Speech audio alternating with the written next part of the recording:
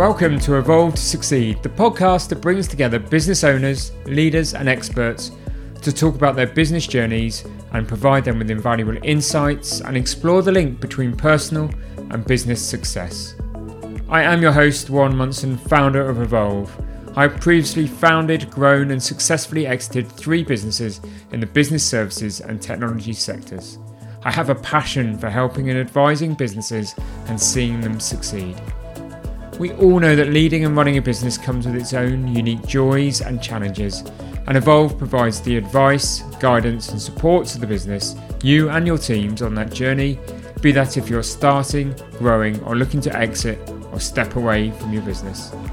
We do this through our Ignite, Thrive and Optimise programs and services, which include strategic advice, coaching and mentoring, leadership training, funded business support and so much more. If you want to learn more about Evolve, then please do go to evolveadvisory.co.uk or connect and message me on LinkedIn. For now though, let's just get on with the show. Welcome. This week I'm talking to Martin Higgins, Managing Director at MSP Capital, a company he developed with his father Ray in the late 1990s. What was then a small operation has since grown into one of the leading providers of commercial finance in southern England. Specialising as primary development and bridging lender, MSP Capital extends property development lending solutions for amounts of up to £10 million. Possessing extensive financial expertise, Martin is well versed in debt restructuring, with a professional background of over 2 decades exclusively focused on offering business and property development funding. He commands a comprehensive understanding of the market, financial metrics, debt structures and risk. Amongst other things on this episode, Martin talks about he pivoted the business following the 2008 financial crisis, the complexities of transforming a family business to a director, shareholder, owner-managed business, as well as the challenges that growth presents, to the benefits of private equity investment, managing risk in a business that's notoriously risky, and his investment into Wimbledon Town Football Club. It's a really wide-ranging conversation which I hope you will enjoy. Welcome, Martin, to the Evolve to Succeed podcast. Thank you, Warren. It's great to have you on the podcast. There's so much I want to discuss with you today. I want to discuss a bit about the business, the industry you're in, but really also the backstory and the growth story, which is phenomenal around MSP. So for our listeners, we perhaps should just put this into context. Give us, Martin, some detail of the nature of the business and a few facts and figures about MSP Capital as it stands today. Yeah, so MSP Capital Limited, we're a specialist property asset-based lender. So in simple language, you lend against UK property, secured. We're best known as a residential development project funder. That's what we've done pretty well from the start of the business. Head office is based in Poole in Dorset. We lend nationally, England and Wales, but the hotspot really of the loan book is in the south, where we can see everything, touch everything, get to it relatively easy. Loan book's currently around about 450 million, and we've got 46 staff now at the head office. Brilliant, yeah, fantastic. And this all starts, as I understand it, with a business that was founded by your father Ray in 1981. Have I got that right? Spot on. Yep, long time ago. And perhaps give me a little bit of a backstory to that. How did the business come about? Do you think you were always destined to be part of this business? Start with where it came from. I think Dad set the company up originally as a property investment company. He sold his business in around 88, and at that time, wasn't really doing anything. He stumbled into lending. Bizarre story, but he was at dinner somewhere. Somebody was talking they couldn't get a lend off the bank on a table by him, and he got talking to them and ended up, our first loan was lent against a cherished number plate back in 88. Wow. So that's really where it started. He then talked to a few other people that sort of got introduced by this borrower, and then it started to grow a little bit, and I joined and started taking an interest around 1999. The business was growing. Dad was sort of running it on the kitchen table at home. Right. So it had no real staff at that point as such. It was one-man band, lots of paper spreadsheets, yeah, no computer systems, no nothing. So I started working during the daytime with Dad and sort of just trying to understand it, learn a little bit about the business and help him. And then in the evenings and weekends, I was working in catering because I had a hotel restaurant. And finance started to feel like a career path for me the more I learnt about the business, and certainly became very apparent back then that the returns in finance were certainly outstripping what I was earning in catering. You could have had two completely different industries. It must have been a bizarre double life nearly you were leading, wasn't it? It was a little bit odd, but it sort of changed. It intermingled. So I used to have the Seawich Hotel in Camphor Cliffs, which is now Lockfine, or the Anchorage as it's called. So I was running that. Dad was living opposite, lending money. A buyer came along that wanted to buy the Seawich by chance, and he hadn't quite got enough money. And so Dad ended up lending the money to buy the. So serendipity plays a part in life. Doesn't it? Absolutely, and then it sort of just went on from there, and I could see opportunity in what he was doing, but I really wasn't property or lending savvy enough to be able to sort of contribute at that time. So I just sort of went along for the ride for a few years, just learned your trade with him. Yeah, absolutely. Yeah. And what point did the business start to gain traction then? Because, I mean, it's a completely different animal now, and we'll talk about that transition. But what point did you think, actually, this business has got some really strong foundations? Your dad had kind of got the business model right, but it needed some, I suppose, I'm going to say professionalism, but some operations, some systems, and some ability for it to scale. I think we sort of did 2007-8 was where the world changed in terms of the banks. The property market went down. We were exposed on a few assets behind NatWest because we used to lend second charge, and we had a very good relationship with NatWest, so we'd put a slice in behind them on projects. I learnt an incredible amount 2007-8 because you learn the best thing about protection of risk and rewards when actually the market's really against you. So we worked very hard with all of our developers, all local, and we managed to finish all of their projects at the time when the banks were trying to not give them any more money. So we said to the bank, freeze, we'll put the money in finished, and actually on every single one of our loans, the banks got fully repaid, we got fully repaid, and the developers got a few quid, which in comparison to what was happening in the market, that was extraordinary. The market was decimated, wasn't it? It was, and that's really where I sort of felt, okay, this is really interesting. I learnt a lot, and I just thought, and you also have this vision of a cyclical property market, and I was thinking, so okay, with the market's changed, everybody's running scared of lending on property, but actually this is the time. You know, this is when the property prices have fallen. Why are the banks wanting to run when the market's adjusted? So I was pushing Dad quite hard to sort of say, look, this is the time we need to step in. So we transitioned from sort of mezzanine lending, second charge, to being first charge lenders. And that's really when it started to get exciting, because your risk profile is so much better if you're a first charge lender. But because the banks had vacated the space, we had the ability to continue to charge the rates that we charged. Brilliant. And things have obviously continued since. So at what point did you fully take responsibility for the business? You know, and your dad sort of exited the business. Not until the day he signed over the last share. So 2011, David joined the business as the first David Capra is the first Higgins family member to become a shareholder. Quite a big moment for Dad in terms of, relinquishing a bit of control. And then David and I decided that the opportunity was there, and we structured a management buyout to basically take out the rest of my family, and brought in Paul Maraca, who's now, and this still is, a current shareholder. And so we did a management buyout. I kept my shares. David and Paul came in and bought the rest of the shares from the family. So from that point, we had control of the business. And it changed instantly. Dad was very protective over the old name of the business and didn't want to change the name.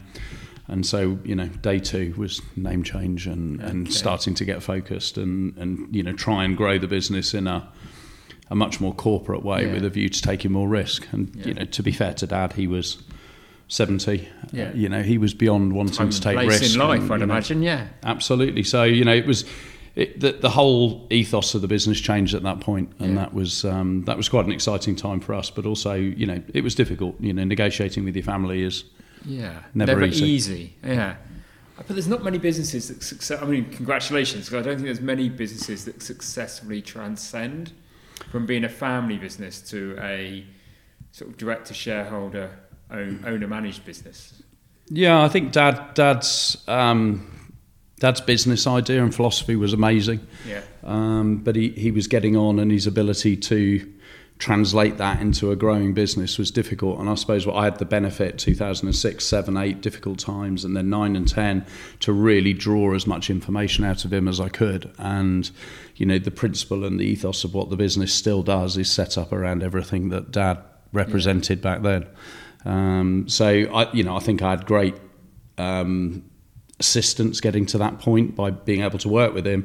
And to be fair, afterwards he's still there. I can pop round for a coffee and Dad, I've got this come up. What what do I do? And is he proud of what you've achieved with MSP? I think he is. I think he's still an investor. So we do private investment into the business, and he's still an investor sort of 12 years later. So I guess that answers itself. But yes, I think I'm sure he's proud, and it was always his baby, so I try and steer clear of that conversation. And It might only end in tears. Absolutely. Yeah, no, brilliant. And obviously, we've talked about where the business is today, and we'll talk about you taking on some PE capital and that and the consequences of that. But I'm really intrigued then. So at that point, there's 3 of you, directors, shareholders. It must feel great. You've got a team around you. You go on this amazing growth journey from that point, building the business, bringing people in. One of the things I know when I looked at the business and what I know of the business, you've got a lot of people that have been with you a long time. But what are some of those challenges around growth and that journey you've been on from taking the business from that kind of small, successful business to where it is today? I think in terms of challenges, there's 2 distinctions that I would bring. There's a challenge in the scaling of the loan book, and in our business, our stock is money. So we had to go to the city and find sources of money. And the simple principle of borrowing long and cheap and lending short and more expensive, and that really. That first, I think 2016, we got our first facility from one of the challenger banks. Okay. And that was a huge moment in time, because when I look at other businesses, and there's a lot of businesses that operate in our space, the hardest piece that they seem to have at the moment is going from sort of 15, 20 million to 50. Yeah. And you've got to get that corporate structured finance into the business, and that was where we worked very hard and got our first facility. So that that was one side of it, and also trying to keep the underwriting policy and the relationship led service, because I felt that was the biggest thing we added. When you used to phone up your bank manager and your bank manager could give you a decision, these days that doesn't happen. And we try and do that. So one of the things we did was took 3, 4 of the bank managers from NatWest and brought them into the team. Okay. Because they've been around, they've done property for a long time. And I think the other thing is just getting the culture right in the business, getting everybody to buy into the journey. I think in certainly the 23 years, I would sort of say I've been involved, I think we've had 5 people leave the business. So our turnover rate is very low.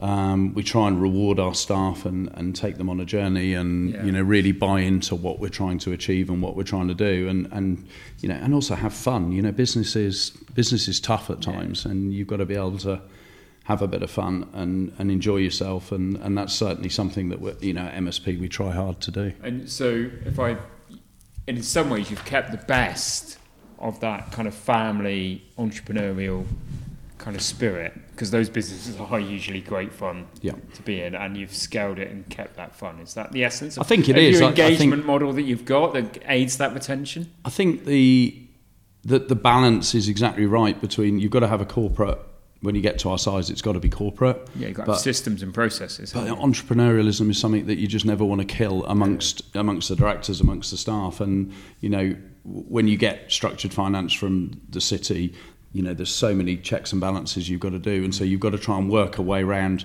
access to that money, but doing it in an entrepreneurial way so that you are that little bit different to the market. You know, we are fundamentally an office full of property people who lend, whereas if you look at most of the banks and a lot of our competition, they are office-based ticking boxes. Yeah. And I think that's really the biggest thing that we've tried to keep. Everything's around one head office, so we've never sort of been tempted to go, let's have an office in Birmingham. Right. Never done the geographical spread spreading the offices. No. I think you lose a bit of control. Yeah. You know, property is relatively simple. It's a legal charge over an asset at land registry. Yeah. You know, it's relatively simple business, and you lend money and you hope you get it back. And actually you can do that in Manchester, Birmingham, from Poole. It's not something you need to go and look at. So that really is where we've tried to keep things super tight, super exciting, and just try and mix that corporate side with enjoyment and fun. Yeah, definitely. And with all those people you've retained, have you got lots of stories within the business of people growing with the business? Or so have you got, I suppose what I'm asking is, have you got to grow your own mentality with the team? Or are you bringing, because of the speed of growth, have you had to bring senior people in to take senior positions? Yeah, I think one of the things that I've always had to recognise is, you know, I'm sort of running a finance business and I'm not an accountant and I'm not a surveyor, but we're in property, and I'm not a banker. Yeah. So the way I've tried to always do it when we're employing people is bring people on board that are better than I am in that particular field. And if you can keep doing that, your ability to scale and grow is massive. It teaches, every day I go to work, I learn something new. Yeah. You know, the guys have been doing it, you know, as long as I have, but in a banking format. And then also all the other aspects of the business now, compliance, marketing, you know, there is underwriting side, the legal side, just employ the right qualified people that know far more than me, and then try and put all those parts together to make the whole. Yeah. And that's really what we've tried to do. And is that how you see your role these days, Martin? Is it the conductor of the orchestra? I think to some extent, I try to do that, but I'm a real attention to detail, and you know, I like to be first in the office and last to leave, and that I still do that now. You know, I like being across all aspects of it. You know, one of the things I've done recently was we jumped from 30 staff to sort of 46 within a very short space of time, and I sort of sat at my desk and thought, we're all open plan, but we're spread over quite a big, you know, 6 suites of offices now, and I just thought, I don't know some of these people, so I'd spent the whole of November last month just spending 3 or 4 days in all the different departments and getting to know people at all levels of the business, and actually it was probably the best month I've spent. You know, really getting to know people, understanding what all the different departments do, because it's very easy just to sit in your chair and it all just you know, it all just happens. So that was a really exciting part, and I think, you know, from the feedback I've got, but maybe they tell me what I want to hear, that they all enjoyed it as well. So brilliant. Are they going to say anything else? Exactly. But you did take this money in from Cabot Square Capital. So now I'm really intrigued, because a lot of people we have on here have done part of the journey. Maybe they've been a family business, they've transcended generations, or they've been a owner-managed entrepreneurial business and they've become employee-owned. Some have sold to PE, but you've now completed a kind of third stage, which I think is extremely rare, which is family to entrepreneurial to PE-backed. Yeah. And a lot of people, when they're sort of owner-managed entrepreneurial, run scared. There's so much scaremongering out there about don't take PE money, it'll change the way you operate, it won't be fun, it'll be run by numbers, all of that kind of thing. But clearly you've succeeded by taking that money in. What do you say are the clear benefits of having PE on board?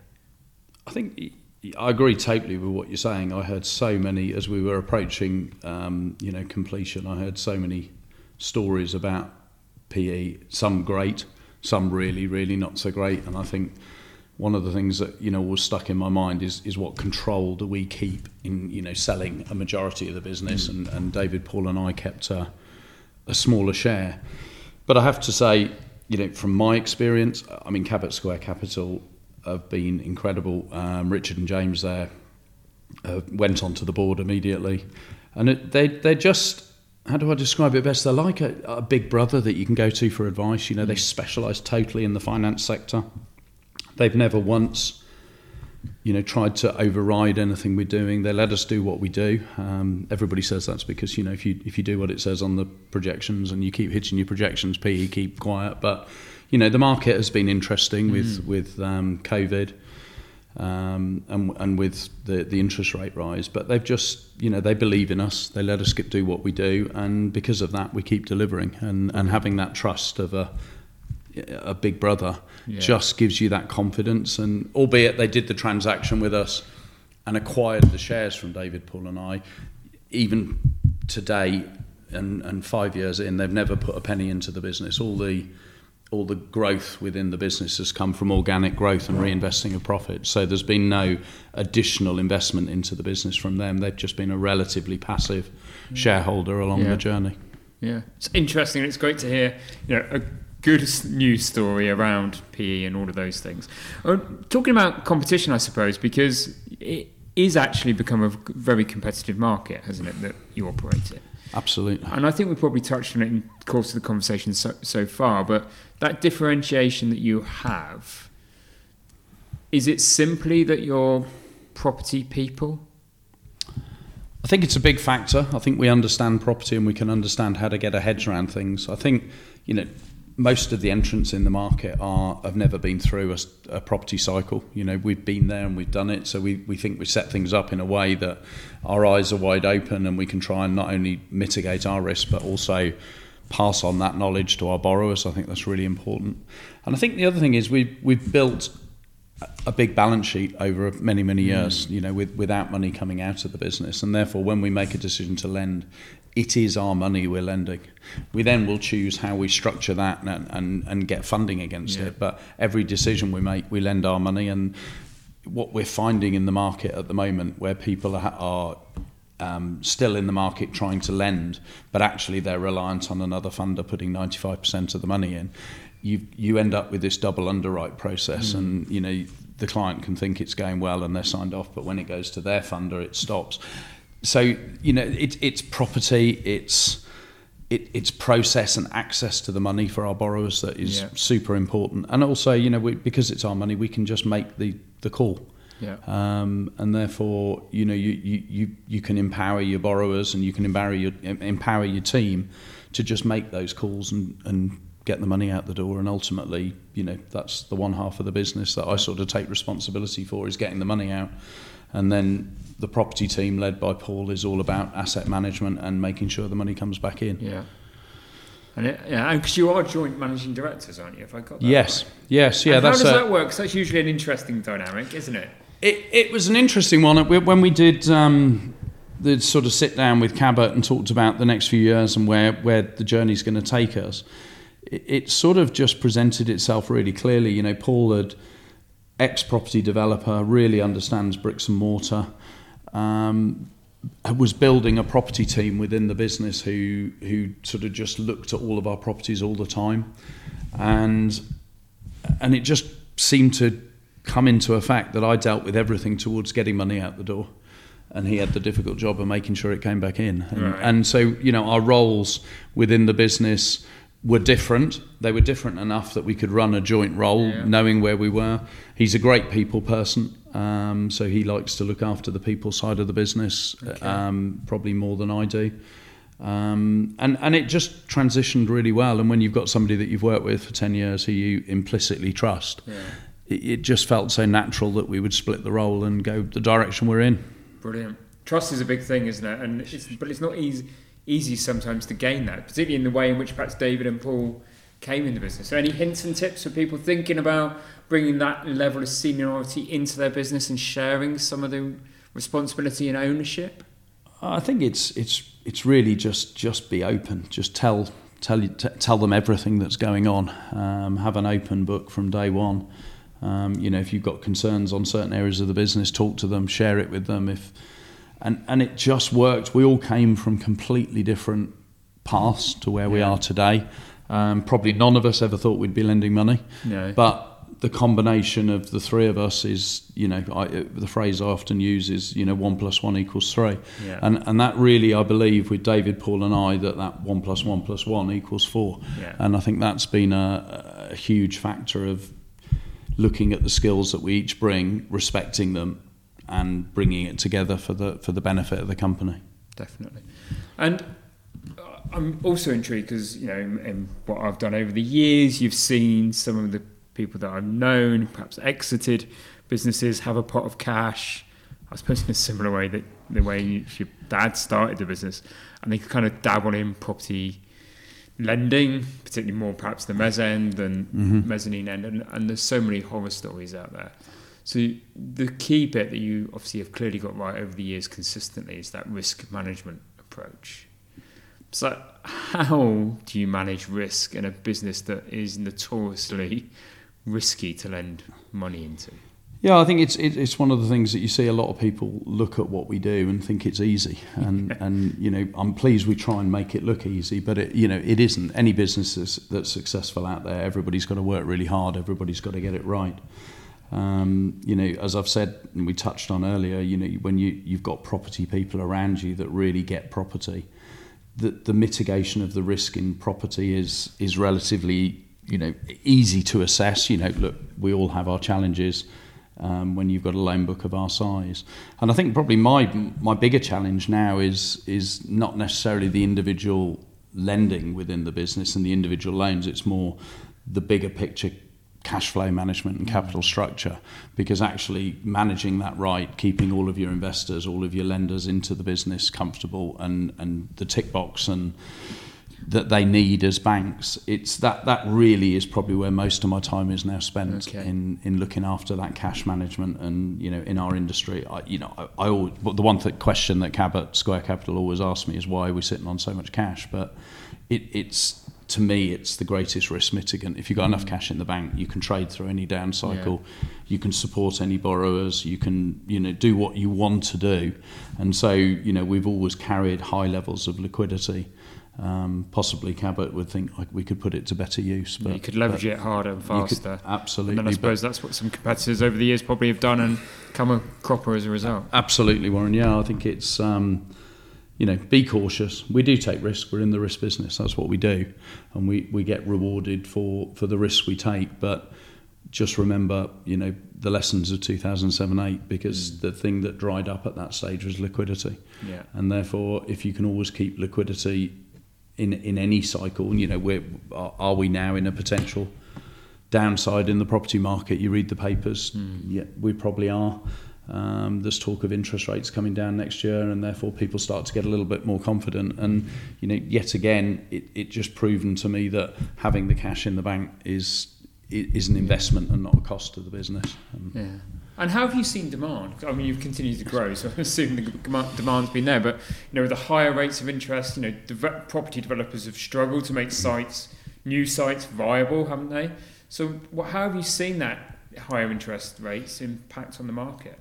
I think the higher interest rates have been really interesting because, as I said, our stock is money. So when base rate goes up, our costs are significantly rising, and we've seen a considerable rise in the cost of what we borrow. We've been able to pass it through to our clients, and still, and very importantly, it's got to be sustainable to them. You've got to make sure that it works for everybody, otherwise they've got no incentive to do what they're doing. So I think that's a really important part of keeping the clients sustainable.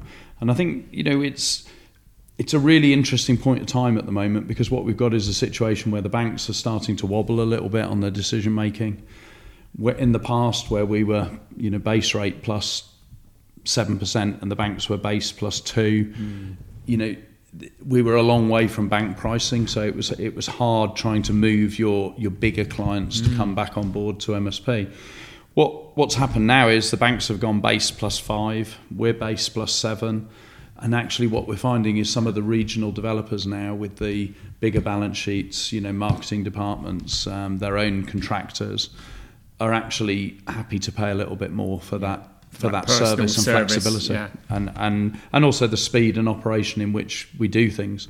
So, you've always got to look at the silver lining that comes out of things, and I think the silver lining from MSP is a transition from a loan book heavily based on small SMEs to a loan book where we still, really value those small SMEs and what they do, but actually bringing on bigger regional developers, regional house builders who we can then lend to, and that gives us, I think, a greater spread of risk across the market. Balanced portfolio of risk, haven't you? That's what you like to think. Time will tell. And, we talked earlier about that employee engagement piece, but I think that must come from a really positive corporate business culture. So how did you go? I'm intrigued to know how you went about through all of those stages, from family to entrepreneurial to PE, if that's kind of the stages that we've described that you've gone through. How did you ensure that there was this core kind of mission, values piece, and that there was alignment throughout? I think every time we've brought somebody in to the business, right from the very early days, I'm bringing somebody in to do a job that I've done. Yeah. So I like to think that, if you're going to bring somebody into the team and get them to do a job, you should do it yourself to understand what you're asking them to do. That's become a little bit more challenging as the business has got bigger because, I have no marketing skills, I have no software development skills, and we've got a fantastic marketing department. We've got a great software engineers that are full-time in the business developing our systems. But I think it's just always understanding what it is you're trying to resolve. If you can and have done it yourself, it makes it easier. And I think the environment in which we all work is a wonderful place to work in. We're very open, we're very collaborative and sharing in everything we do. We've recently moved and bought the offices that we're in, and we've taken a whole suite and filled it with a gym and a staff room, and just watching the team grow and using the facilities that we're able to provide them is fantastic. And I think there's an element of luck involved. You've got to be lucky, but I always think, luck is where skill and opportunity come together. Yeah, skill, opportunity and hard work. Yeah, and the people that we employ are super skillful. We give them the opportunity, and then we hope that the luck falls on our side on the journey. Brilliant. And one of the other things that I admire about the business, particularly perhaps in recent years, is you're very active as a business in contributing to the local communities in which you operate. I mean, why is that personally important to you, Martin? And, what role does corporate social responsibility play in your business philosophy? It's become more and more important to me as sort of the business has grown, and we've become a bigger employer in the area, and I think just giving back to the community. We all work hard, we all take and take our rewards for what we do, but just giving back to the community and supporting those around you, I think is really important. We've had some phenomenal initiatives from the social committee and the marketing side that sort of then pull it all together, and it's just been incredible to watch, and it's something that I probably have little input in and just sit back and let everybody else who's much better at it pull it together. But to be able to do what we do with the various charities that we support, and also just a fantastic event that we've had every year, and the last 2 or 3 years now has been a volleyball tournament, and we're now getting 31 teams from across the country coming down, from bankers to charities to all solicitors, turning up and having a day on the beach and enjoying themselves, and with an underlying theme to sort of raise money for charity in the local community. Brilliant, definitely. But there's a strength there, isn't it? That it must be something that's really passionate to Paul and you to actually go to the business, have the freedom Absolutely. to go do it. Absolutely. Raise the money, be part of your community. And it comes back to that word of trust, doesn't it? We trust our team, we trust the judgments they're making. They know what we're trying to achieve, but we don't get involved in the detail of it. We let them take the message that MSP is trying to give and take it to the wider community. And to date, touch wood, they've been super successful, and Brilliant. We benefit from that in so many different ways. So what's next for MSP Capital then? Well, what's next? It's really just more of the same. I believe the opportunity is probably bigger today than it's ever been. It's a balance of raising more funding in the city and getting our capital structure right to really be able to put the money out and support. I'm always going to be south focused. The value of being able to drive to a site and put your hand on the wall is, to me, is the ultimate comfort. It's bricks and mortar. Yeah, and a lot of people talk to us, why don't you do what you do in Manchester? But look, there are different businesses doing what we do in those areas. So, let it happen, let it organically grow from where we are. And, I'd like to think we can get the book relatively quickly up to 500 million. And then, see what happens from there and keep pushing on beyond. And do you ever think you'd diversify? Another route to growth is diversifying into other sort of financial products, lending. Could you see that happening, or are you very focused on your niche? I think I'm very focused on what we do and our niche. I think we're very good at what we do. And probably a lesson I've learned on a personal business and corporate business side over the last 20 years is every single time I deviate off that mean, I get it wrong. Yeah. And therefore, just stick to the knitting. Why try and reinvent the wheel on something when we've got a business model that works? Try and stay on top of it from a software and development side of it. Try and sort of look at how we can operate better and faster. But at the end of the day, just do what we know we're good at, and don't try and replicate what others do different. But it's hard, isn't it? With your mind, your spirit, that entrepreneurial nature. We all can succumb to that shiny new thing over there, or that opportunity over there. How have you kept so focused for 23 years? It's difficult. Probably one of the biggest pulls to me is catering. I absolutely loved my time in catering.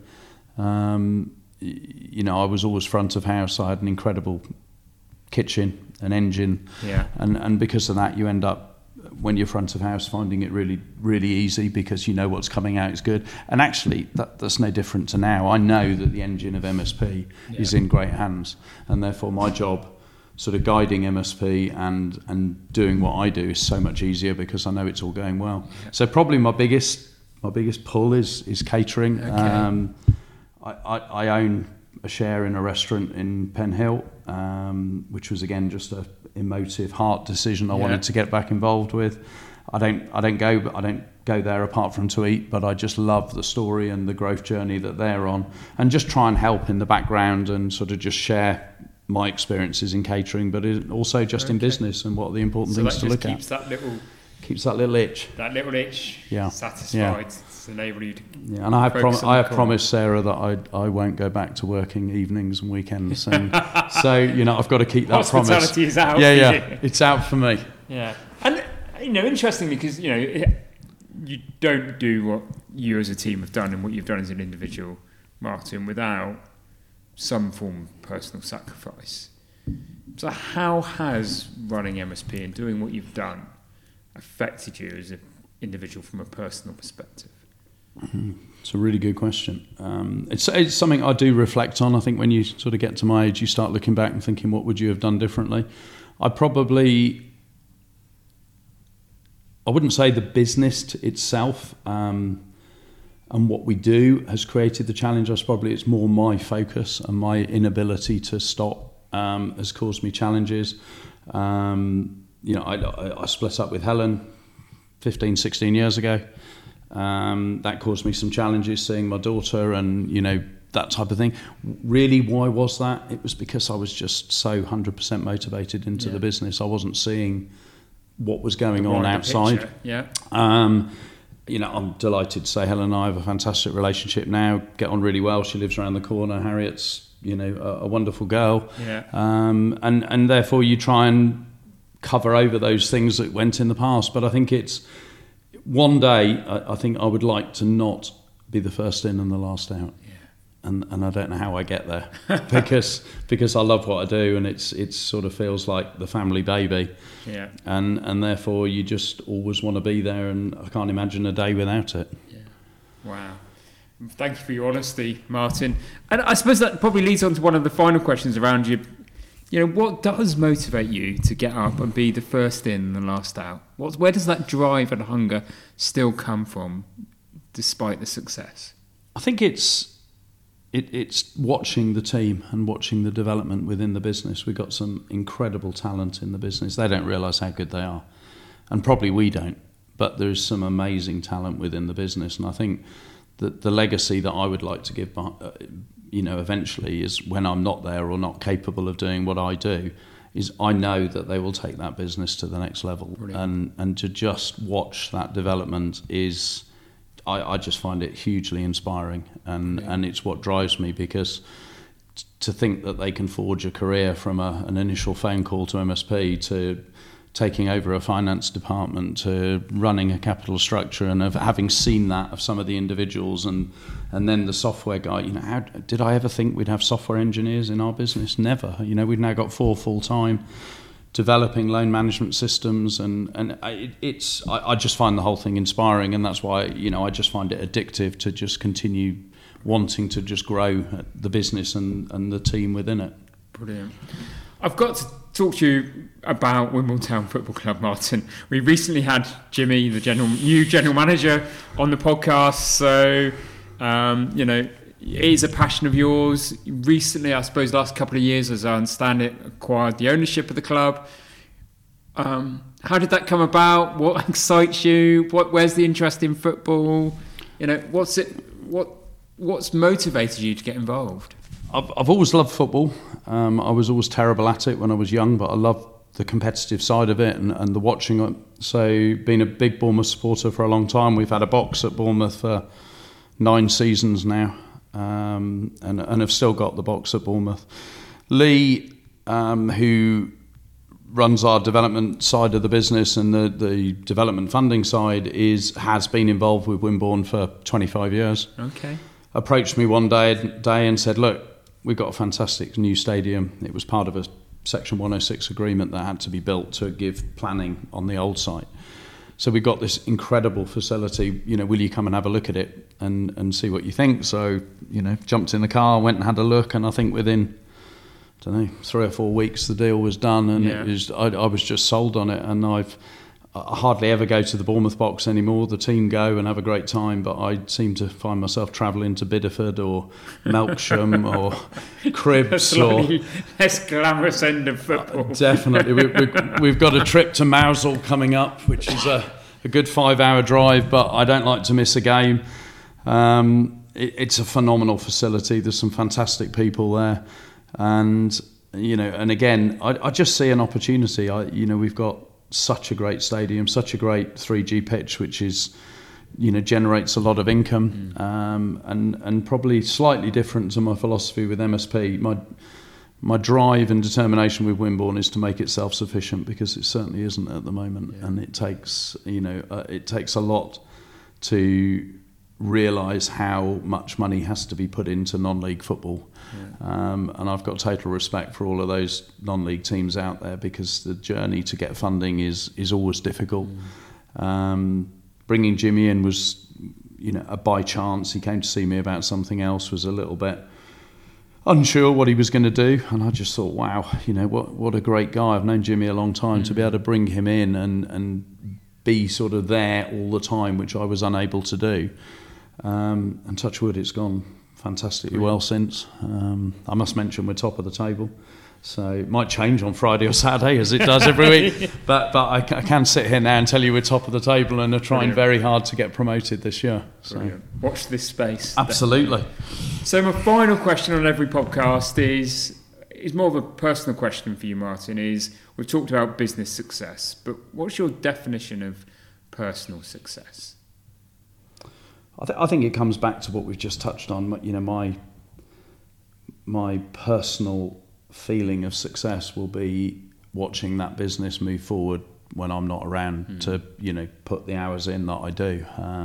That ultimately will give me more satisfaction than anything else. And it's something that is what, as I've said, it drives me to do what I do today. And I know that the talent in that business is so much more talented than I am, and therefore the journey and the future of MSP is super exciting. Brilliant, fantastic. And if people want to learn more about MSP Capital, where can they go? Well, always can come and see us. Come and have a coffee. We're in Poole. Our website, mspcapital.co.uk, is a great website, superbly developed by the team. And yeah, the door's always open and the coffee machine's always on. And if you've got any aspirations in property or property challenges, we'd love to chat and see if we can share some of our knowledge and find something we can do together.